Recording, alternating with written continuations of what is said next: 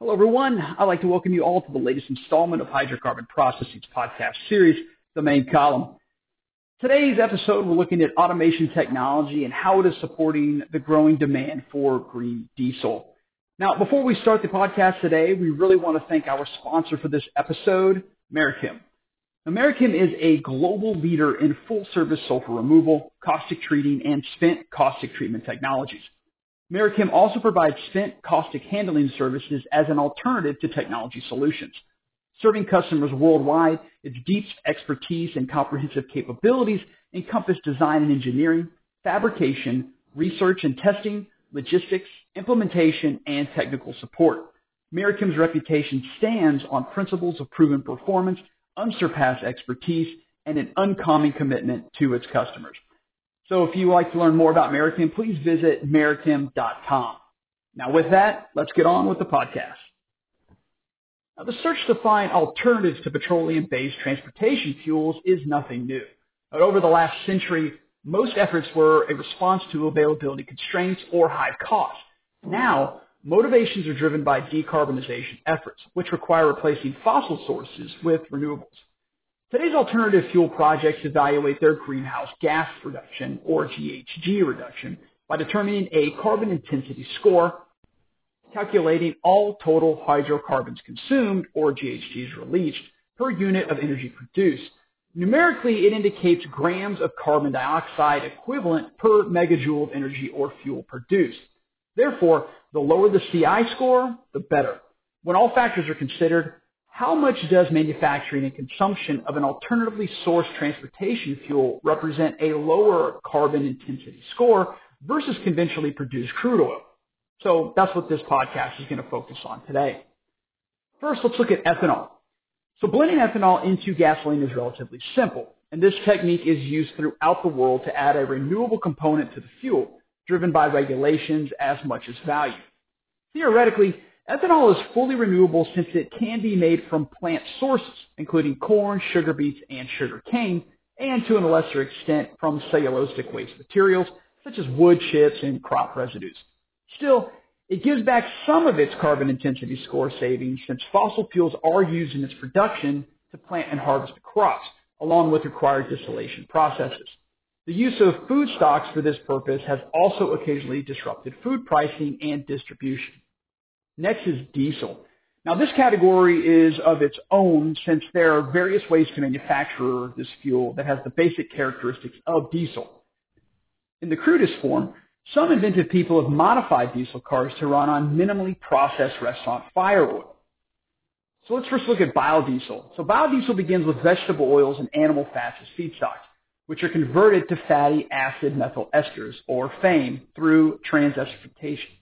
ASTM D6751-20A standard specification for biodiesel fuel blend stock for middle distillate fuels categorizes biodiesel as monoalkyl esters of long-chain fatty acids derived from vegetable oils and animal fats. Now this process is suitable for large and small-scale installations, and vehicles can be adapted to run on biodiesel directly with some modifications to the engine.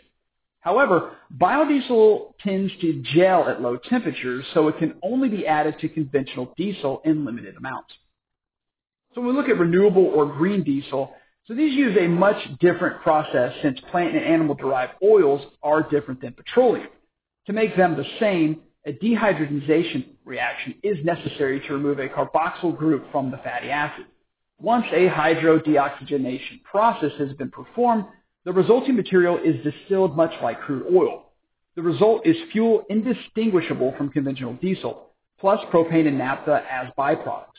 It is regulated under ASTM D975-21, which reinforces the point of its interchangeability. The byproducts from the process can be used as non-fossil fuels to meet processing needs, sold as chemical feedstocks, or added to blending stocks to reduce the carbon intensity score of conventionally produced gasoline. Lastly, sustainable aviation fuel. It's like renewable diesel in that it is indistinguishable from conventional fuel and is therefore regulated under ASTM D1655-21C. However, for aircraft use, its characteristics must be tuned to fulfill specific attributes outlined in the standard. Still, With the right plant configuration and assets, renewable diesel plants can alter their operations to produce sustainable aviation fuel or renewable diesel as needed. All right, so let's now shift to economics and environmentalism. In contrast to the past, the global petroleum supply chain has overcome availability issues, and unconventional fossil-based fuels are invariably less costly than anything from bio-based sources. Today, motivations for alternative fuels are driven first and foremost by environmental considerations, whether by force or direct regulation, incentive programs, or to meet demands from shareholders and the general public. Incentives include things like subsidies and tax breaks to launch and maintain these projects, which can help mitigate the additional costs. Some are based on the carbon intensity score of the fuel produced, rewarding carbon reduction directly. Incentives vary widely and are often site-specific, so individual companies must examine the possibilities case by case. The critical considerations in this specific industry segment hinge on several key points. One, the manufacturing process and use here are relatively new, so many installations lack a deep experience base. Two, markets for renewable fuels are stable or expanding, but regulations and incentives are still in flux, so producers must respond quickly to beneficial incentives and other opportunities. And three, processes can often use a variety of feedstocks, so a facility processing soybean oil one day may have to switch to used cooking oil or meat processing waste the next due to cost and availability, requiring operators to determine how the process must be adjusted. Now we're going to look at green diesel production units. Now, the process and its associated equipment are normally designed and constructed under the supervision of a technology licensor. A production unit will include the automation hardware and instrumentation necessary to run the process effectively, but instrumentation choices and automation technologies may not be optimized to meet future renewable fuel demands. Many producers find it necessary to make instrumentation and control system improvements incrementally after the unit is in operation. Now, these add costs initially, but provide more in-depth analysis and control, thereby improving process flexibility, decreasing maintenance costs, and delivering lower lifecycle costs. So there also is a list that's been comprised about best practices for automating, optimizing, and future-proofing operations while improving speed to market. Ultimately, the process can become more efficient while reducing the carbon intensity score, so fuel produced reduces the overall carbon footprint. Now, the following are going to be a few of these examples where operational gains can be made using this approach. First, we're going to look at digital advances. When it comes to feedstock flexibility, now the risk of multiple feedstocks is that they can have different chemical characteristics and contaminant levels. High corrosiveness can reduce the life of many alloys commonly used for conventional refining, damaging piping, reactors, heat exchangers, and control valves. Refineries that add green diesel production units discover new processing challenges not found in conventional refinery. Those include things like oxides and acids and intermediates that increase corrosion. Temperatures and pressures can run higher in a green diesel hydroprocessing unit, creating challenges for instrumentation and control valve selection. And paraffin-like components make the process more sticky, causing control problems over time. Ultrasonic thickness sensors measure metal thickness continuously, tracking the advance of corrosion. Electrical resistant probes measure corrosiveness of the process fluid itself, alerting operators when conditions can cause equipment damage and when corrosion inhibitors should be added. These technologies help producers understand the impact varying feedstocks have on the process. Now, the reactor section is the most critical unit for maximizing profitability, with reliable and tight control required for smooth operations. Poor control performance can shorten catalyst life and reduce yield, so picking the right control valves is a crucial step in the design process. Digital valve controllers offer advanced diagnostic capabilities able to monitor condition and performance of the entire valve assembly while the valve is actively controlling the process. And this information can be used to improve operations.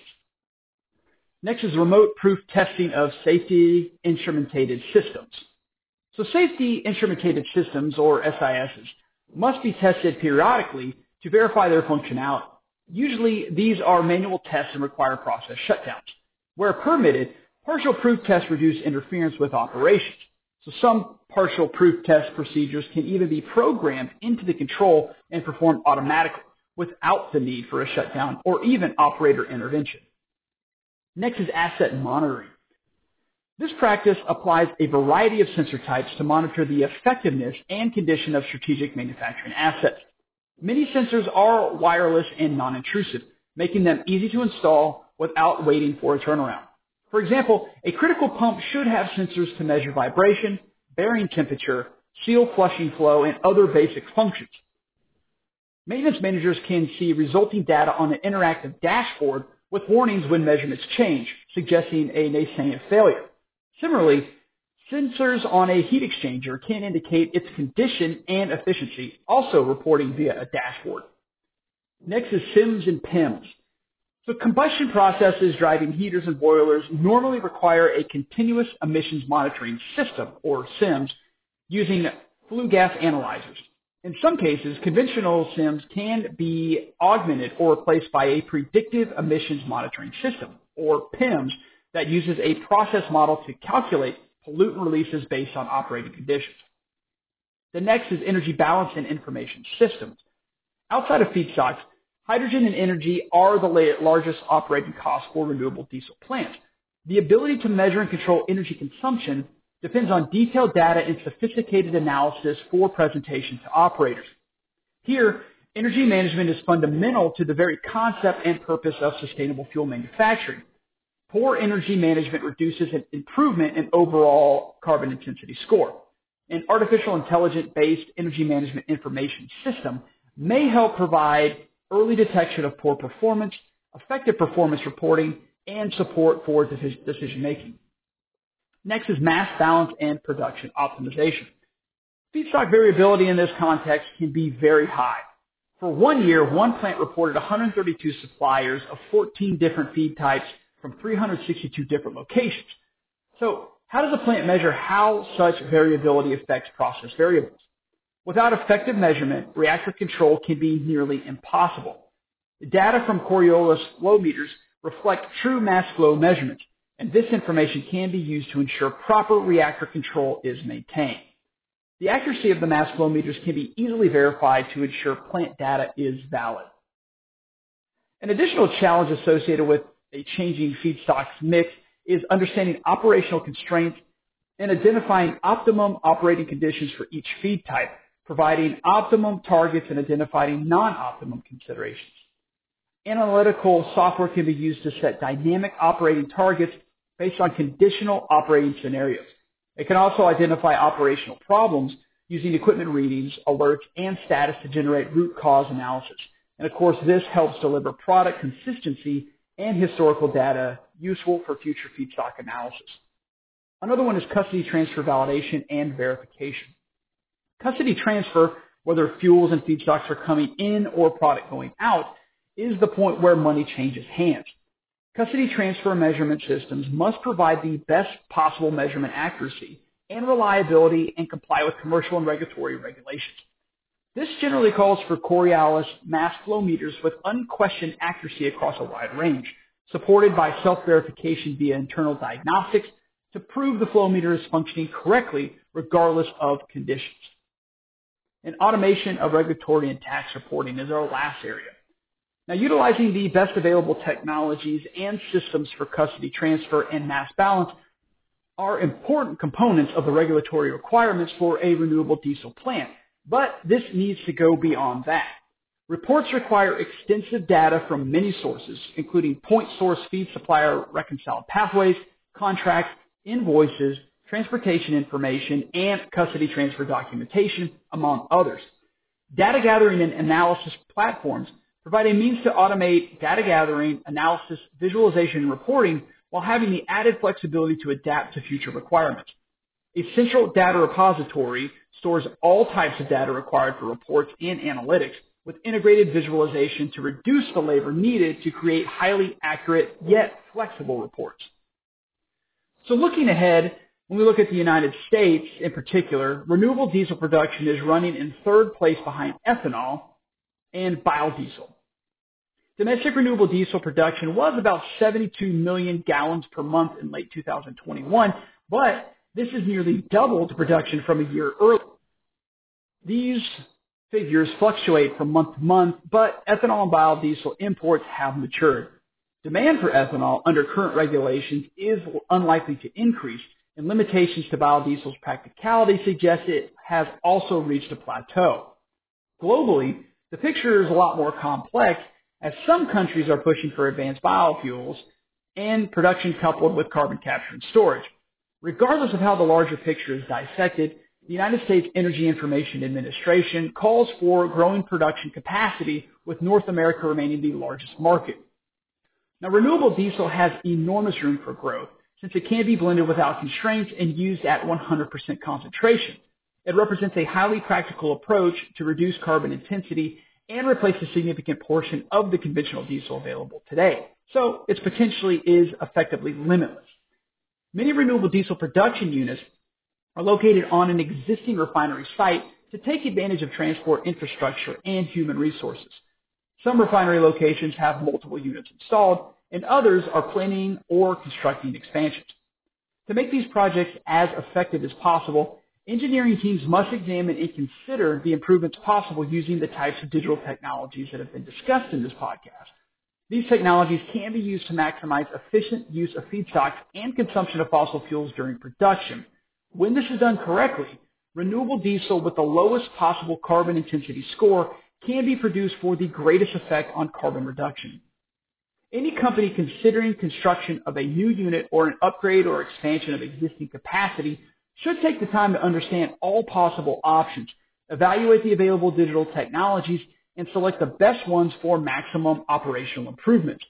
Now, automation is key to developing smart operations, with the flexibility to switch feedstocks as pretreatment units, and associated automation technologies help plants use various feedstocks without damaging existing refinery equipment. Again, we want to thank you for listening to this latest installment of Hydrocarbon Processing's podcast series, The Main Column. And again, a big thank you to our sponsor, Americhem. You can find out more at americhem.com.